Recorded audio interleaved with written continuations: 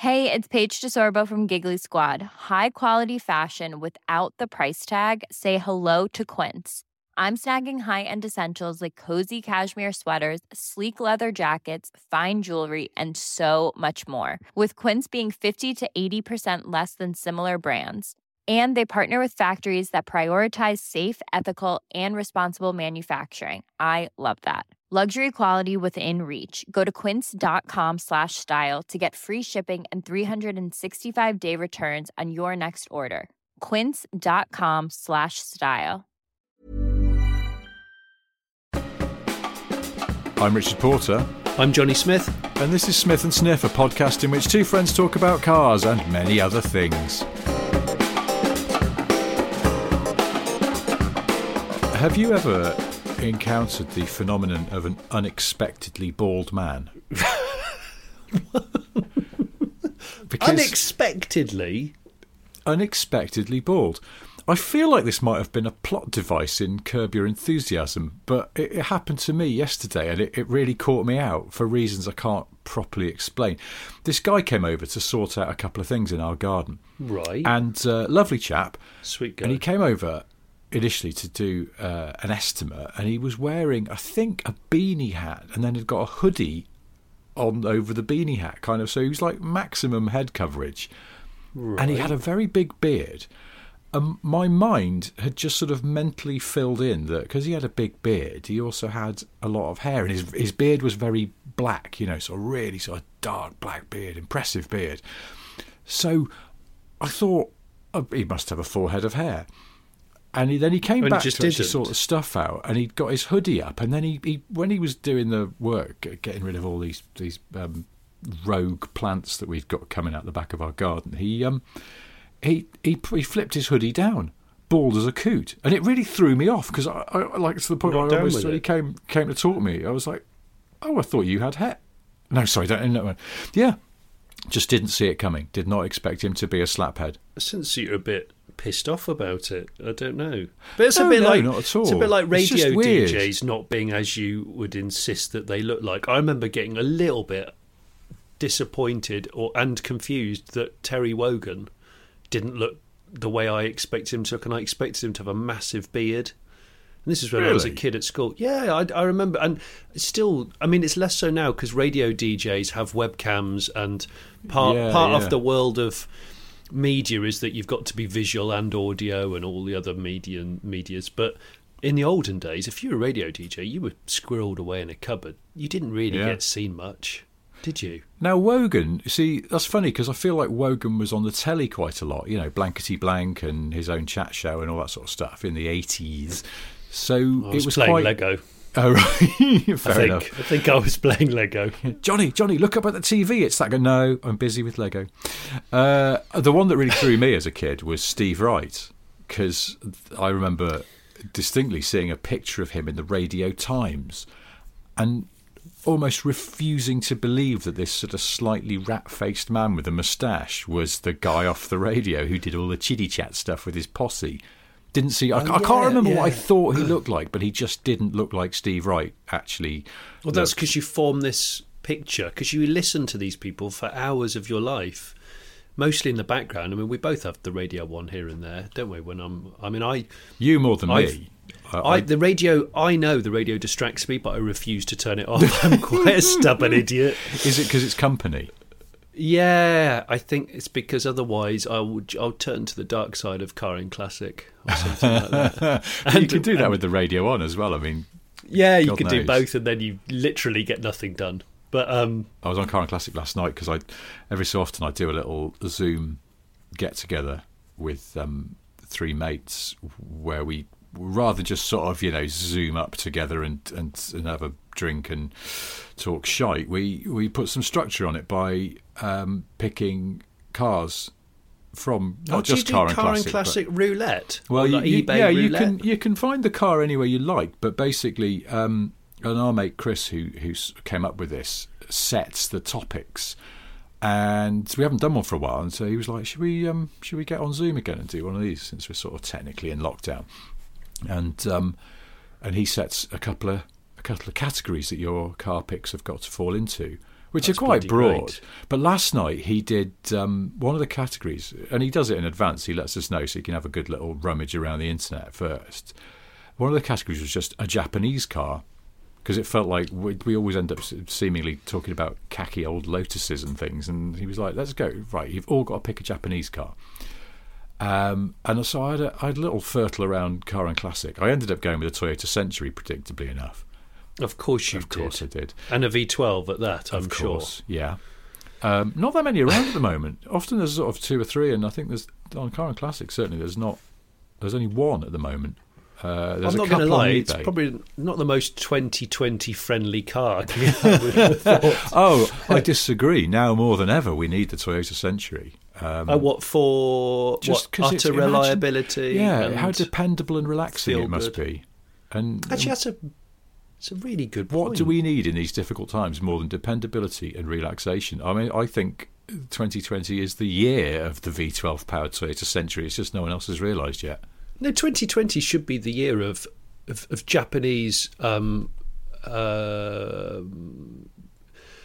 unnecessarily oversized engined Luxo barges. Maybe that's what we should all do as a sort of part of a joint therapy.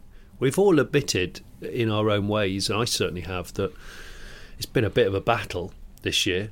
And maybe a morale boost would be, I just go out and pull the trigger on that LS400 that I've never pulled the trigger on. And I fill it full of honourable domestic market Japanese trinkets. I think it would be bloody brilliant. The Century that's on Car and Classic it has got the cloth seats, which I would insist on, rather than the leather.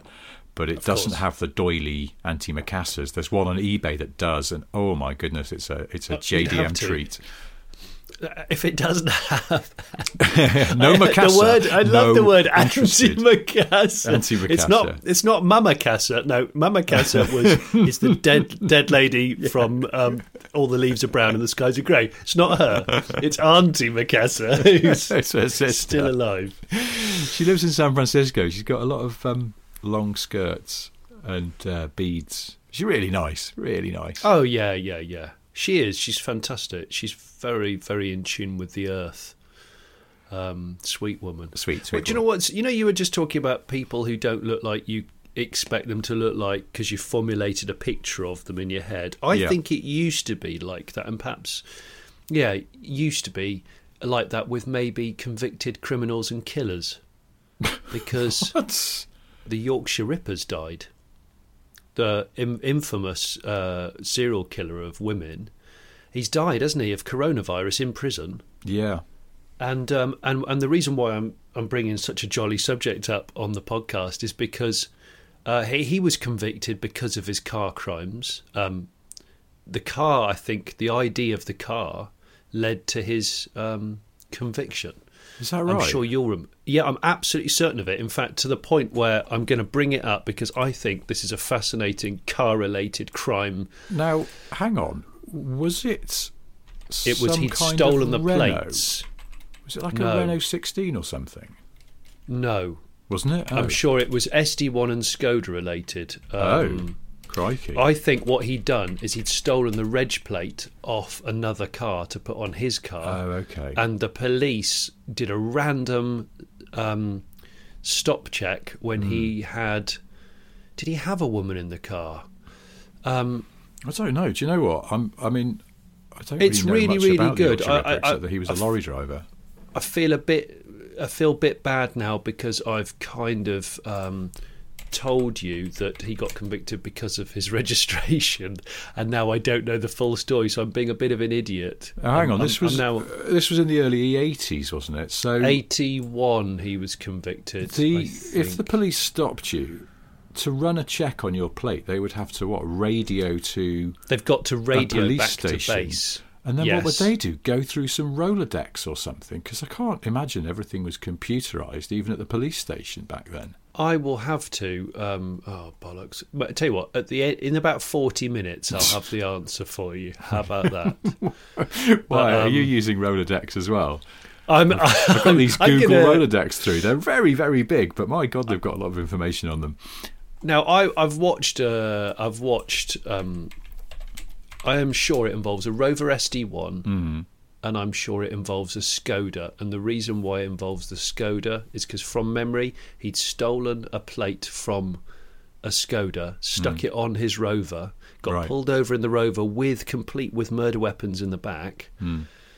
And they only pulled him over, not because they thought he was a killer, but because they were like, well, hang on a minute, I don't think that's that plate from that car. And it turns out it wasn't. And I think that is how he got pulled in. Okay. We've got the makings of a whole separate podcast here. You know, crime podcasts are very killers cars, very popular, aren't they? But I was just thinking more like Johnny Smith's vague crime solving. Oh, do you want vague crimes? Vague I can do vague crimes. Vague recollections of how crimes were solved. Well, the reason why I brought that up on the basis of what you said is because not actually because of the Yorkshire Ripper, was because I remember when I first saw a picture of Harold Shipman, another murderer. I just failed to believe that he'd killed all those people. I was like, just look at him. He just looks like a very trusting, slightly sorry-looking old Father Christmas from a shopping centre. But that's textbook serial that's the killer. Secret of it, isn't it? I'm just sort of also seeing. I thought that Sutcliffe had a Renault 16 because I thought Shipman definitely had an Espas, which was notorious. Was it red? Maybe, but I'm pretty certain he was seen with it a lot. Once upon a time, during scripting for Top Gear, when I worked there, we were able to convincingly construct a case that all serial killers enjoyed a practical Renault. And we definitely found a few examples. I'm pretty sure of it. Is that something that Renault could use in PR literature at any point? I think they should probably have a meeting about it before they commit fully to the car of choice for serial killers angle, PR-wise. But you can hear my old-fashioned keyboard clicking away because I'm determined to. I'm sure the Yorkshire Ripper drove a Rover SD1, but I mean, the problem is you know what? Google today is just not right. I'm going to do a Trump. Everything I'm looking at Google today isn't right. It's not right. It's Why not don't you right. try another search engine such as DuckDuckGo or Bing? I've got Ecosia on the go now. Ecosia? Who is that? You got to say it with the West Country accent. Ecosia. Ecosia is really good, and they're not paying me to say this, but every time you use Ecosia to search for something, they promise to plant a tree. No. They do. And So you could just sit there all day searching for things, and they would have to plant like 200 trees. It's absolutely true. It's their tagline is "Search the web to plant trees," and I switched to. Excuse me, I've got indigestion. This is going well. I know, I'm broken. Serial killers and burps. We search the web. No, sorry, you search the web. We plant the trees. Ecosia is like no other search engine. Sorry, I'm doing this wrong. Ecosia is like any other search engine with one major difference. We use our profits to plant trees. It's really true. I'm not just making this up. I've made most of the other stuff up today on the podcast, but I'm not actually making this up. Okay. I promise you, man. I promise you. I wasn't going to talk about the Yorkshire Ripper and their car connections, and I wasn't going to talk about anything. Do you know what I'd written down? I'd written two things down today. One of them, which made me chuckle, was just came on the radio before phoning you up, was the "You're the One That I Want" song. Olivia Newton-John, Travolta from Grease. Yes. And we've talked about this before, but musicals are something that jar with me. I'm not sure I can accept them. However, Grease, I got brought up with Grease, and I've watched it way more than any other film, and I'm not going to talk about that now. But what I am going to talk about is I think Grease can quickly decide a true car enthusiast from a non-car enthusiast. Do you know how? No. Well, because Grease Lightning was shit. Grease Lightning. Grease Lightning was so crap. It was a proper kind of what I would call a TV car. It was just whacked together, or a movie car. It was thrown together to look impressive for 10 seconds. Yeah. But anyone who's into cars would look at it and go, it's so badly thought out and clearly not very good. Just looks like a Morris Minor with like CB Super Oscars self-tapped onto the front wings and really bad decals. Whereas the baddie, Craterface, with his chop-top lead sled, far superior car, looked good. I mean, we need a design guru like Frank Stephenson or Ian Callum or someone like that, or Gord Murray, to really analyse the aesthetics here. But I do think, actually, when it comes down to it, Grease Lightning was toss, and the baddie's car, which doesn't get nearly enough airtime on the film, is a far superior vehicle. I mean, so if you're a non-car enthusiast, yeah, you would probably say, oh well, I loved Grease Lightning. Well, no, Grease Lightning was crap. Grease Lightning was just total crap. I don't. Are you getting the picture that I haven't had much sleep this week? I often get that picture, and I'll be honest. Sometimes I worry about you and the amount of sleep that you get because I don't think it's enough. But I do agree with you. For some reason, it just set me thinking about other movie cars that are shit, and all I can think of is the Eleanor Mustang, because that's shit. I don't get me started. It makes me cross Shelby. How shit that car is just to look at. I can't understand why anybody would want to replicate that just sort of piss poor look that car has. it actually enrages me. I'm gonna probably get shouted at for this, but I've got to stress to people that it's not a real fucking Shelby. It's not a real Shelby. No Shelby Mustang ever looked like that because bless him, gashed. The late Carroll Shelby would never put badly formed plastic on the front of a car that needs chrome, because they wouldn't, because it doesn't work. All right. Also, I watched that film at the cinema. Yeah. I remember making a point of watching it, and it was really strange because on the one hand, Nicolas Cage was just a little bit too strange and overacting, and on the other hand, you had the most beautiful woman in the world trying to balance the carbs on a Ferrari. So emotionally, it was a bit of a roller coaster for me watching that film. Ooh, I mean, really hard. She's messing with the needles. Oh God, there's that she's absolutely gash Mustang again. Yes, it's and Cage stroking the wheel and talking to it. Enough already. I want to see the most beautiful woman in the world balancing the carbs again, please. I mean, talking about things that slightly enrage you with their shitness, the acting of Nicolas Cage is one of those things for me as well. He drives me mad. I mean, he's no good. It's just, he looks deranged even when the script doesn't call for it. I just can't. I can't be doing with it. I love that. The fact that any circumstances he shouldn't get any acting jobs. Is that what you're saying? Or yes, I suppose I am. I don't. If I had to list my top 1,000 film actors, he wouldn't even be close. He's just terrible. I don't get it. What was his best work though? Cage, because he's done some. Well, that's what I'm hesitating to really be completely critical of Cage, because I sort of it's nagging me that there are actually some films he's done that are quite enjoyable, and I just can't remember what they are. Didn't he do Snake? Was it Snake Eyes? Oh, I don't know. Snake Eyes. Films. We're going to have. There's a connection here between the aforementioned Grease and the boy Cage, and that is a film which is so bad. I love it. I will always enjoy watching it, and it's Face Off. Oh, can you remember it's John Woo? Now I can remember that film, and it's hilariously cack, isn't it? I think I went to see it at the cinema.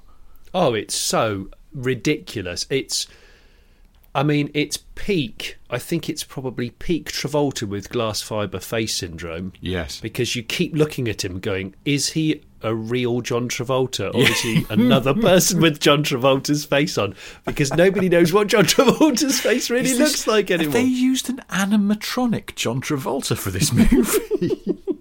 It doesn't look real. No, I know. And also supremely angry in it. Like, supremely angry. Yeah. Because that was post Pulp Fiction comeback, wasn't it? Yes. Where suddenly he was just doing everything. And he sort of pissed it away a little bit. Like he came back with some credibility because of the Tarantino effect. And then it sort of frittered it away by doing really toss films. But Yeah. Is John Travolta one of those people who's got quite a big face, so he seems fatter than he is? Have you ever tried to scan your own face on a photocopier by moving it from left to right as the scanning bar goes along? Yes, of course. Okay. I mean, who hasn't? And then you know what the result is like. Yeah, it does. It's not what you expect, is it? Your face is 1.5 times wider than normal. And then, I've done that before. Mate, you must close your eyes. You must close your eyes. Oh yes. That's John Travolta's normal face. It's very, very strange. But I've got so much respect for the Travolta, purely based upon Saturday Night Fever, because I still think it's a really cool film. And I've probably mentioned this in a previous Smith and Sniff video when I was sat next to you eating nuts. But yeah, there's something very cool about Saturday Night Fever, and the fact that his mate in it, who's the only one with a car, drives around in a truly beaten up 64 Impala 4-door, which is still one of the coolest cars out there. And Saturday Night Fever is, for me, one of those films. Yeah, well, I describe that as a sandwich film, and Psycho would be another one, where all you remember is the yummy, juicy bit in the middle, the filling, be it jam or a nice, I don't know, bit of ham and mustard or something. The tasty bit, you remember that. You don't remember the really thick bread around it, which is the what makes up the bulk of the film. So Saturday Night Fever, all I can remember are the famous club scenes. And yeah, actually, there's loads of bits that aren't in clubs, and there's fighting and all sorts, isn't there? And there's the C word. Is there? Travolta uses the C word. Wow. And I think he calls a woman it. Bloody hell. And that's a shocker, because you don't hear the C word in films now, really. No. It's one of those things, a bit like a fire alarm that you have to smash a piece of glass in order to activate. It's one of those things that I believe should be behind a piece of glass, and you only use it when you really have to. A bit like one of those hammers on a train when you know you've got to smash the glass to get the hammer to smash your way out of a train if things are going really badly. I worked in an office where the C word... I agree with you, because it should be kept special. For emergency use only. Yeah, I was going to say special bad, not special good. But I used to work in an office where it was probably used a little bit too much. And then a colleague and I went to a meeting with some people from another office, another company who didn't work with us. And without thinking, I used it to accuse my colleague that I was with of being a C word, because we were disagreeing about stuff, and it got not heated. It was like, this is the way we would normally talk to each other. But of course, to people listening in, they didn't realise, and I went, "Oh, come on, you're just being a C word about this." Oh, and there was an audible in the room, and I suddenly went, "Oh no, we're in front of strangers, and I've just dropped the C bomb. There's no walking back from it." What did happen? I've got to know. Well, we just sort of carried on. But when you kind of, like, if you were a snail, you would have gone back into your shell and stayed there for a while until everyone left the room. It was like that. I don't think I spoke much after that, because I realised that I fucked up. The worst thing was, as well, it was in front of the people who ran the Bewley Motor Museum. And museum seriously? People are a gentle kind, yes. I know. And you dropped that? Yeah, I threw a sea grenade into the room without thinking. I hope you were wearing a really tall turtleneck sweater that you could duck your head into, a bit like, like a tortoise puts his head away. I think you could have done that, and then just done the ostrich thing of like, honestly, I'm not in the room anymore. Nobody's watching me. I've got nothing to contribute to anymore in the room. Quality sleep is essential. That's why the Sleep Number Smart Bed is designed for your ever-evolving sleep needs. Need a bed that's firmer or softer on either side? Helps you sleep at a comfortable temperature? Sleep Number Smart Beds let you individualize your comfort, so you sleep better together. J.D. Power ranks Sleep Number number 1 in customer satisfaction with mattresses purchased in-store. And now, save 40% on the Sleep Number Limited Edition Smart Bed for a limited time. For J.D. Power 2023 award information, visit jdpower.com/awards. Only at Sleep Number stores or sleepnumber.com. A lot can happen in the next 3 years. Like a chatbot may be your new best friend. But what won't change? Needing health insurance. United Healthcare Tri-Term Medical Plans are available for these changing times. Underwritten by Golden Rule Insurance Company, they offer budget-friendly, flexible coverage for people who are in between jobs or missed open enrollment. The plans last nearly 3 years in some states, with access to a nationwide network of doctors and hospitals. So for whatever tomorrow brings, United Healthcare Tri-Term Medical Plans may be for you. Learn more at uh1.com. I tell you what, one thing you have contributed towards, you've genuinely made me lol this week with your Instagram post showing a picture of Nick Knowles in a Aston Martin Signet. Oh, yeah. Yeah, I couldn't stop chuckling about that. It's a bit of a gift, that picture. It's fantastic. And I very much enjoyed your observation about it being left-hand drive, because I hadn't really picked up on that. But, yeah, I don't know what's going on with Instagram. You're a big Instagram fan, aren't you? You use it a lot. Well, I've mentioned this before, but I was not on Instagram until I did filmed a thing of a show in the States for the BBC America, and they kind of forced me into getting an Instagram account because they said nobody in America cares about Twitter. Because I went, I've got a fair amount of following on Twitter. They went, nobody cares about Twitter in America. You've got to be on Instagram. And I went, oh well, I've never really looked at it. This was a while ago now. So I had to get one and then try and work out why I should have one, and then just built it up from there. And of course, being self-employed, I suppose it has its benefits of unashamed self-promotion, or just, yeah, I kind of enjoy it now, although I'm being told by experts that I don't do it right. Oh. Those experts including my wife. Because every time I look at Instagram, because I was on Instagram, and every so often I just put up a picture of a car that I'd seen in the street.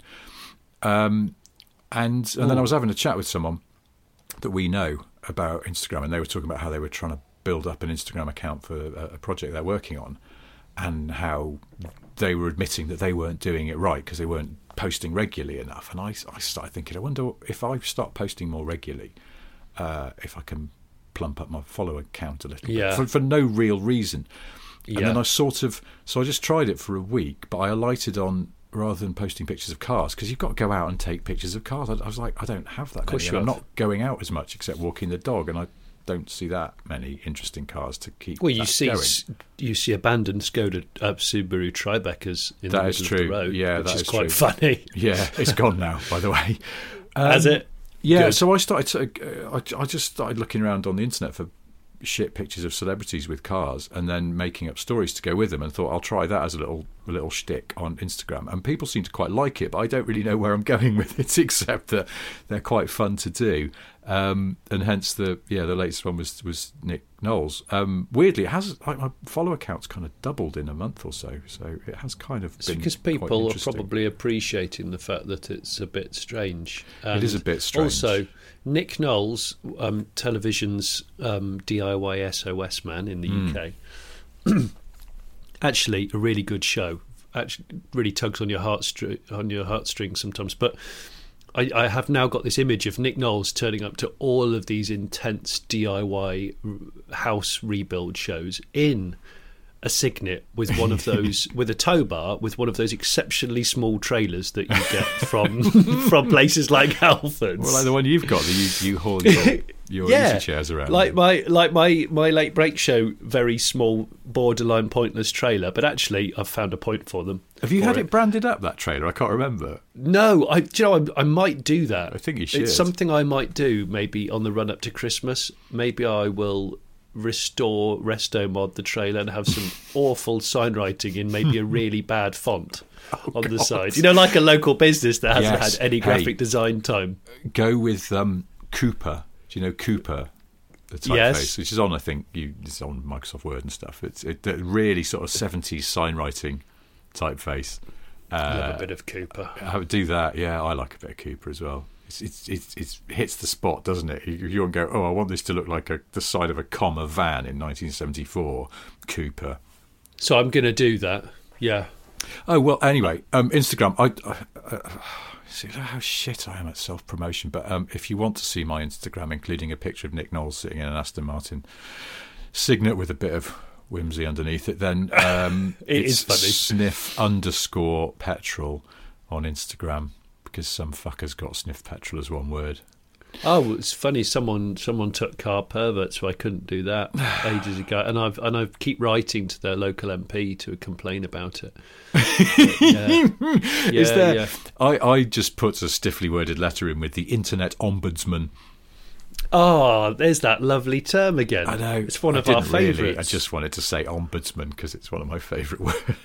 I'd like a rap artist to use the word ombudsman in a what? Work it into a rhyme. Work it into a rhyme. Because that sometimes there's some fantastic words of being woven in a rap, and I do go, oh, that's good. They've used that and that. That's good linguistic skills there. Yeah.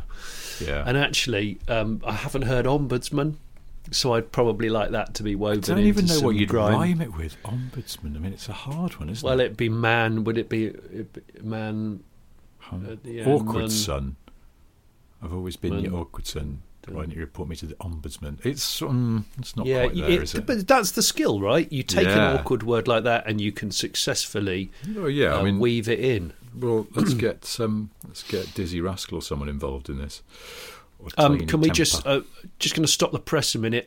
We've just had a telegram from a search engine come through to say that on January the 2nd, 1981, Peter Sutcliffe, a.k.a. the Yorkshire Ripper, was arrested by 2 Sheffield police officers on routine patrol for displaying false number plates on his Rover. The number plates actually belonged to a Skoda. Peter Sutcliffe had stolen the plates from a scrapyard in nearby Dewsbury, and he had a prostitute in his car with him at the time, who he was intending to kill, and he requested permission to go to the toilet before going to the station. And while he was being questioned at the station, one of the arresting officers decided to go and check the bushes where he'd urinated. He found a hammer and a chisel behind some shrubbery. And they also found some murder-related stuff in the boot of his Rover. So there you go. I remember a Skoda and a Rover being critical in the conviction of the Yorkshire Ripper, who died today. And that's it. That's the only reason why I mentioned it, because it's car-related killer fair play trivia. That's and you remember. I feel like I've exercised the demons now. I knew there was something. I tell you what, your Aston Martin Signet Instagram post, which was very impressive this week because it did make me chuckle multiple times. But it's not the best thing I've seen on Instagram this week. Right, this is the bit where you ask me what the best thing I've seen on Instagram this week is. Johnny Smith, so you know. What's the best thing that you've seen on Instagram in the last week? Well, it's funny you should say that, because I follow a couple of bands on Instagram and an old band related kind of, I guess, fan pages, because there's sometimes some really good archive. And in this instance, Led Zeppelin Archives is a handle that I peruse here and there. Do quite like a bit of Zeppelin. And there's a newspaper cutting or a magazine clipping from The Loves and Hates of Robert Plant, and I can't work out where this was from, which magazine it was from. I think it might have been Rolling Stone or NME. And it's just got a column of the things that Robert Plant loves and a column that he hates. Yeah. And I'm not going to tell you all of them, but the bit that really I loved was the fact that halfway down the loves, it says, I love reading about India, the country which I would like most to visit. I like walking through the countryside, taking my time, my favourite walk being along the banks of the River Severn. Mm-hmm. I also like cleaning the car, which most blokes hate, but I dig. And instantly, I'm like, the lead singer of one of the original metal bands, hard rock bands, who's still alive and pretty cool, he enjoyed, and maybe does still enjoy, cleaning his cars. And I'm thinking, today, is Robert Plant still into cleaning cars? Is he like at the forefront of vehicle detailing? We all know that the world of detailing is a big business now. People getting very, very turned on about the beading, the beading of moisture off paintwork and things. Is Robert Plant, with his millions that he's made, does he just enjoy nothing more but a really good detail? I'd love it if he does. I need to meet him even more than I did before now. Do you think he's got a 2-bucket system going on? Oh, Plant Plant's got way more than 2 buckets. Plant's gone for the 6 bucket system, and he's written a very convoluted. These rock and roll stars, it's all about excess with them, isn't it? Oh, it's total excess. That's the thing. He's gone clean in terms of the way he lives, but he's full rock and roll with car cleansing.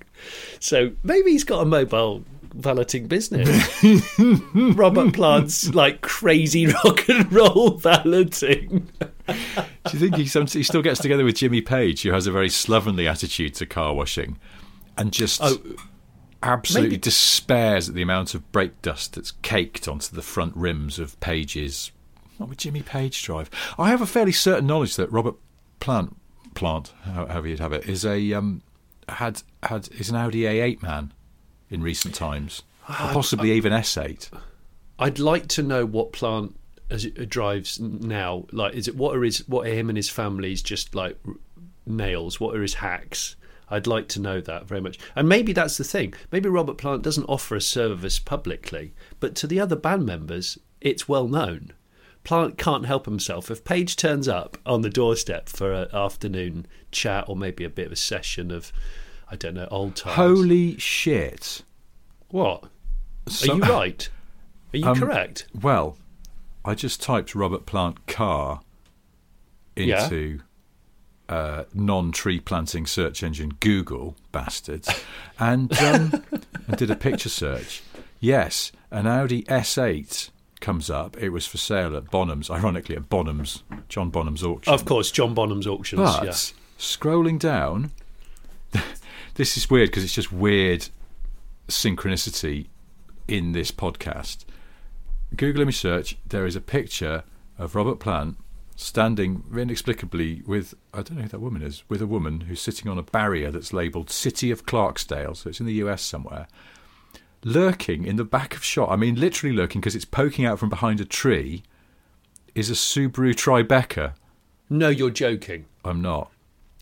Robert Plant, is that abandoned Tribeca next to you? Was that Plant? Was it Plant? And he just went, God. It's got a stubborn bit of bird shit on it, and he's just despaired so much that he's got out. No, it just had an ECU meltdown, and he just thought, do you know what, I'm late. So he just got out, clicked the button to lock it, threw the keys onto the railway line, and left the keys on the scuttle, and just went, I'm off, and just walked off with a paper under his arm.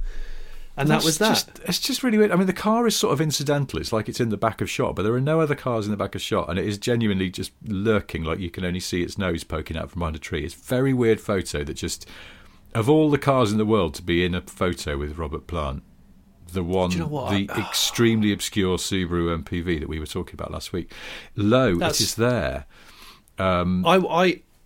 Well, can you imagine if Robert Plant, because he is quite a charitable guy from what I can read and see, imagine if he said, I will come and I will heavily detail somebody's car if they bid high enough. You'll get a day of Robert Plant related car cleansing.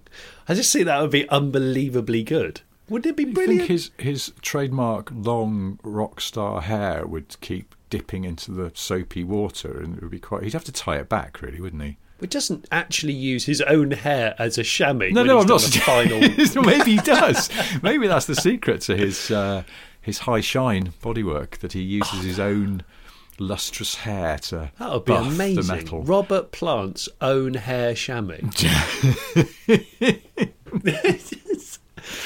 I don't know. I've got newfound levels of respect because I like cleaning my own vehicle. I do. I don't get enough time to do it. Do you want to come over and clean my Land Rover, because it's a right fucking state at the moment? And I would love to clean your Land Rover, because your Land Rover is one of those cars where I think I could bring it up nicely with the products that I've got about my person in my garage. And I've also had my pressure washer refurbished recently, because I thought instead of doing the usual thing of like, it doesn't work anymore, clearly it's not going to be repairable, bollocks, I'll just order a new one. I took it to a local company that I know are a dealer of Karcher, and I said, could you just diagnose the thing? And of course they went, well, it's going to be 30 quid for us to just look at it. And I went, okay. And they did, and I've had a new pump fitted in it. So most people would have just chucked it away, but I'm like, no, I've had good year's service out of that. I've had 10 years out of it. Fair play. I get the impression you weren't interested in that last part of the chat, Rich. No, I kind of was.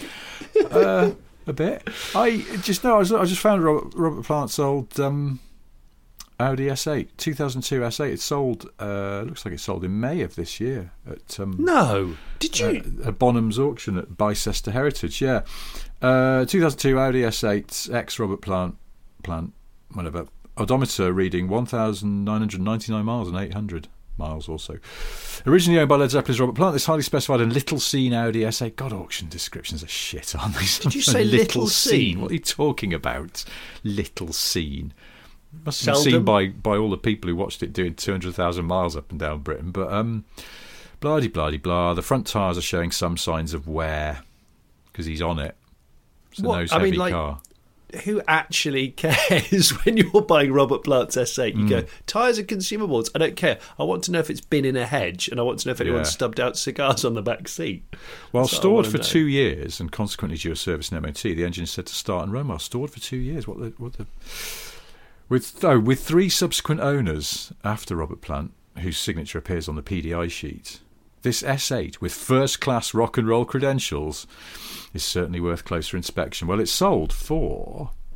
How much is it sold for, Rich? £2,812, including buyer's premium. You're joking? Yeah, that's sort of what an S8 would go for, isn't it? I don't feel that. Did you just say basically $3,000? Yeah. I mean, they're an expensive beast to recommission. I know they would be. Yeah, I guess. Yeah. But it's Robert Plant's actual Audi S8. I bet it was clean. Looks quite nice. I bet it was. Yeah, looks good in the pictures. I bet it was cleaned. Yeah. If anyone knows anybody associated with Led Zeppelin listening to this, I just want details of their latter year vehicles, not the rock and roll era, the more sedate middle-aged guys. I just want to go to the shops. I just want to go and hang out with some friends. I need to drive to the airport, etc. There's a few pictures of. Looks like he had an Aston. Looks like he had a DB5. And there's that picture of him with a Range Rover, the original Range Rover in the 70s that I put on my Instagram. Oh, yeah. Yeah, definitely an Aston. My friend Kieran at Rockstars Cars, well worth following on Twitter, by the way. He owns the Led Zeppelin Managers two-door range, which was spec'd by John Bonham. Yeah. Oh, really? Was it? Yeah, it's really, really cool. Huh. It's a 70s one. I know they had a number of them because John Bonham had a Range Rover as well, but apparently Bonham spec'd this one because John Bonham apparently liked spec'ing cars, which again I think is fantastic because I could just imagine he just had a very large tumbler of scotch, and he'd be like, just give me the brochure, and he'd just flick through it with a pen on his ear, just going, right, yeah, you might as well have that, put that on there. No, you don't want that. Take it. What? A winch? Why would I have a winch? Just do it. I live in London. Don't care. That could be a thing, couldn't it? Celebrities spec cars for people without even so much as asking what kind of a person they are, what lifestyle they have, what they really want. And then people go, well, it's great because I had this car spec by Justin Bieber. I go, but does Bieber know you? No. And does Bieber know that you need children's seats and stuff? Yeah. No, he's a total prick. He put in the heated rear seats, but I don't need those. Why did he do that? It cost me £450. What an absolute wanker. And the money, maybe that's what celebrities could do for charity. Like I said with Robert Plant's cleaning cars. Yeah, just say, well, you've won the chance to have your car spec'd by, I don't know, insert name of person here, and they just go, yeah, I'll do that. By the way, you didn't ask me whether I liked yellow or not, but you appear to have ordered it in custom mustard yellow. I actually despise yellow, and I've got to keep this car now for a number of years. Look, listen, guys, come on, guys. For the amusement of Dan Prosser from another podcast, I'm going to say we should wrap things up, knowing full well that I've got something else I wanted to introduce, but we should sort of start looking for the exit ramp. But in the meantime, I wanted to just bring up that BMW iX that they revealed last week, just because lots of people seem to be talking about it, and a few people talked in our direction about it and went, when are you guys going to mention it on the podcast? Well, now, because... if people haven't seen it, well, consider yourself lucky. It's like you haven't seen pictures from those napalm attacks in Vietnam or something. I think it's peak self-medication design. BMW have been working towards some appalling visuals that we've seen, beaver-mouthed coupes, etc. But this is I mean, I can't find an angle that's good. Because I've been looking. There simply isn't one. I mean, I think the thing is, like the 4 Series with that funny beaver nose, people are slightly distracted by that, and it's almost like that is deliberately leaving a dog shit nearby to attract all the flies. That funny new grill is almost like to distract people from the actual horror show. The grill is not the worst part of the 4 Series, and it is definitely not the worst part of the iX. It is the single shittiest, most sloppy, poorly resolved, badly surfaced, badly detailed piece of car design I have seen in possibly ever. It's horrific, and they should be ashamed of themselves. A Chinese startup run by meth addicts would do better at designing a car. It is absolutely appalling in every way. And I cannot believe that BMW, who I was just doing some reading up in an old car magazine this week for something else I'm writing, and I happened upon a test of the BMW 5 Series E34 shape, the late 80s into 90s one. And I looked at it, and of course they look dated now, but they look of their time, and there's nothing wrong with that. But the way that car, the proportions of that car, fundamentally the proportions, which is the first bit of car design you have to get right, they are so good. And then the detailing is so neat and thoughtful and consistent and logical. It's a lovely piece of design to this day, and it's over 30 years old. And what the merry fuck has happened to BMW design? Because it is terrible these days. My hope is that if this stuff is being aimed at the Chinese market, I need collectively, if anybody from the Chinese market is listening, to turn around and just point at BMW and go, too much. Guys, it's too much. Well, I think the best thing that people in China could do is just, vote with their wallets and not buy the fucking thing. But I mean, what's amazing is the company that can bring out, and I mentioned this on social media yesterday, the company that can do the i8 and the i3, let's just focus on the iCars, because the iCars are a bit bold, they're a bit more unique. The i3 is a fascinating car. It's not to everybody's taste, but it's different, and I know they wanted to be different, and they've pioneered it. And the i3 could come out tomorrow, and it would still look like the car of tomorrow. And then, that's the thing. Don't get me wrong. I'm not against a progressive, challenging design, and I think the i3 is that, and the i8 was that to some extent. And when the i3 came out, you sort of looked at it and went, God, there's a lot to take in here. But what's really telling about the i3, I think, is that it hasn't dated at all. It could come out now and still look interesting and fresh, and you wouldn't call it a pretty car, but it's the fundamentals. Everything about it feels like it was done by professionals. They've worked it out, and it's like everything lines up where it should line up, and everything that's a shape or a surface sort of is then consistent through it. And that's what's wrong with the iX. They didn't seem to know what they were doing. And you look at the sill. It's got a grade-in sill, which looks a bit heavy-handed in itself. But then the top line of that is one angle, and then there's a blue stripe that sort of splits the difference between the horizontal lower sill and the angle of the upper trim bit. And it's just like, what the frig were you doing there? Why? And then the corners of the headlights where the indicators are curved, but then there's a trim strip that's blue in the front bumper that's got a sort of harder edge on it. It's just this fucking stuff doesn't match. No. Where on the i3 it does all match because it's been properly done, and it is a good bit of design, and it's holding up well. And it's sort of, the more, every time I see an i3 I look at it, because there's more to take in.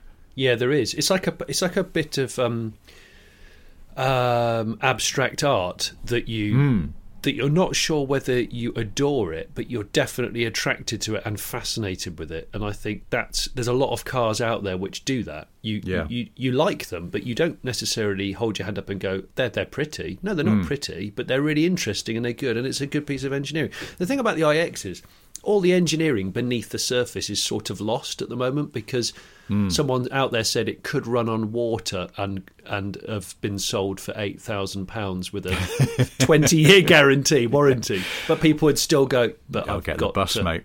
Yeah, I mean, and that's the real problem. I'm sure the drivetrain and the engineering behind that car are fantastic. It needs instantly reshelling. Instantly. Yeah. Yeah, it's a shame, isn't it? Because the interior, weirdly, is actually, I think, quite good. Apart from the odd-shaped steering wheel, It's got a bit of a 70s vibe, but in a good way. But it's at least I've heard the steering wheels. I've not actually seen the steering wheel. I couldn't bear myself to look at interior pictures. Well, it's not round, and that's always an issue, isn't it, in cars, I would say. Yeah.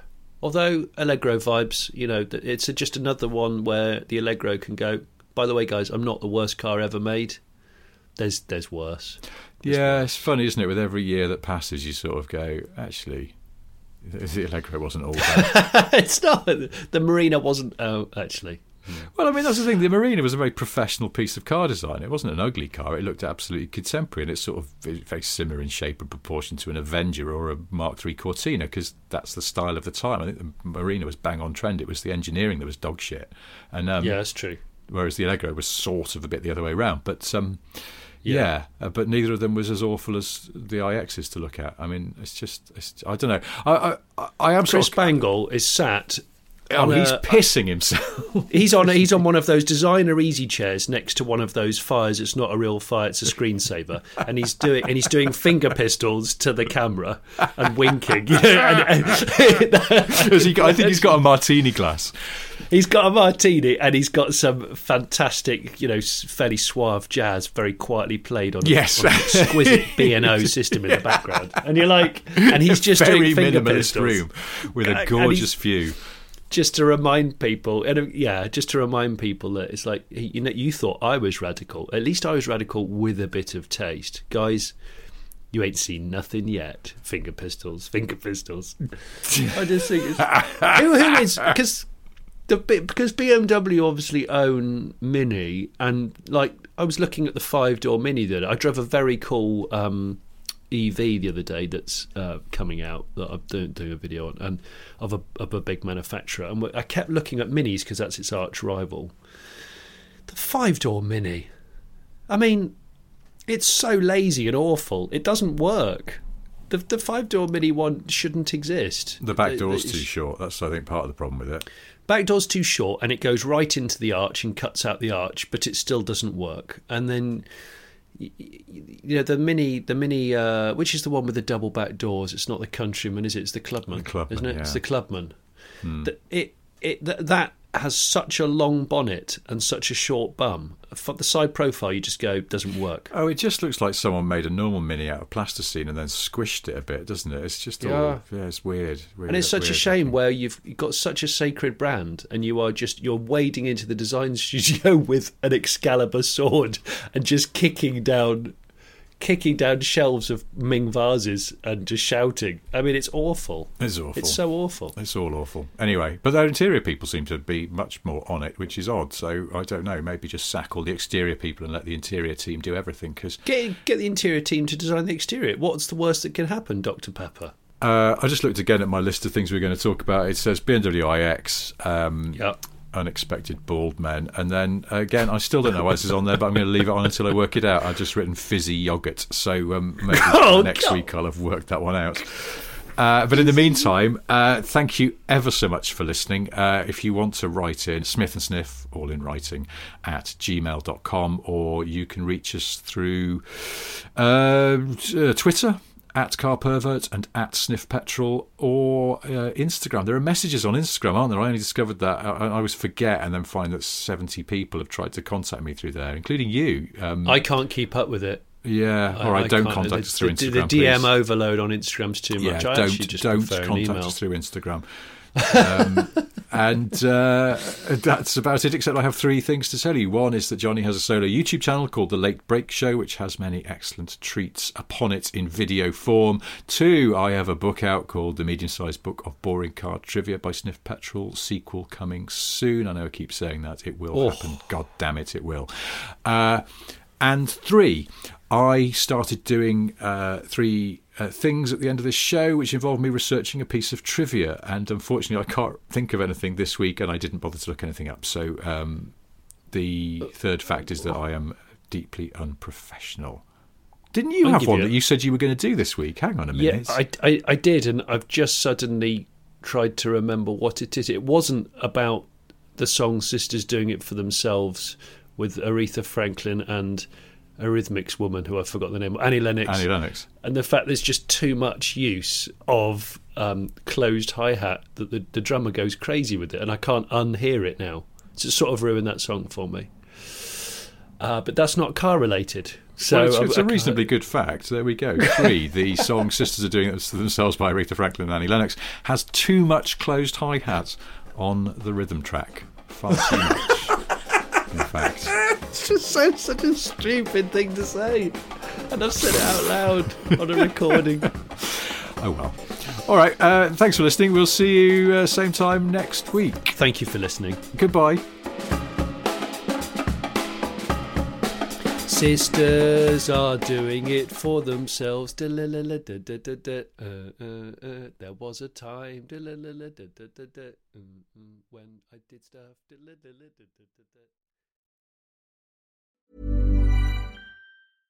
Want flexibility? Take yoga. Want flexibility with your health insurance? Check out United Healthcare Insurance Plans. Underwritten by Golden Rule Insurance Company, they offer flexible, budget-friendly medical, dental, and vision coverage that may be right for you. More at UH1.com.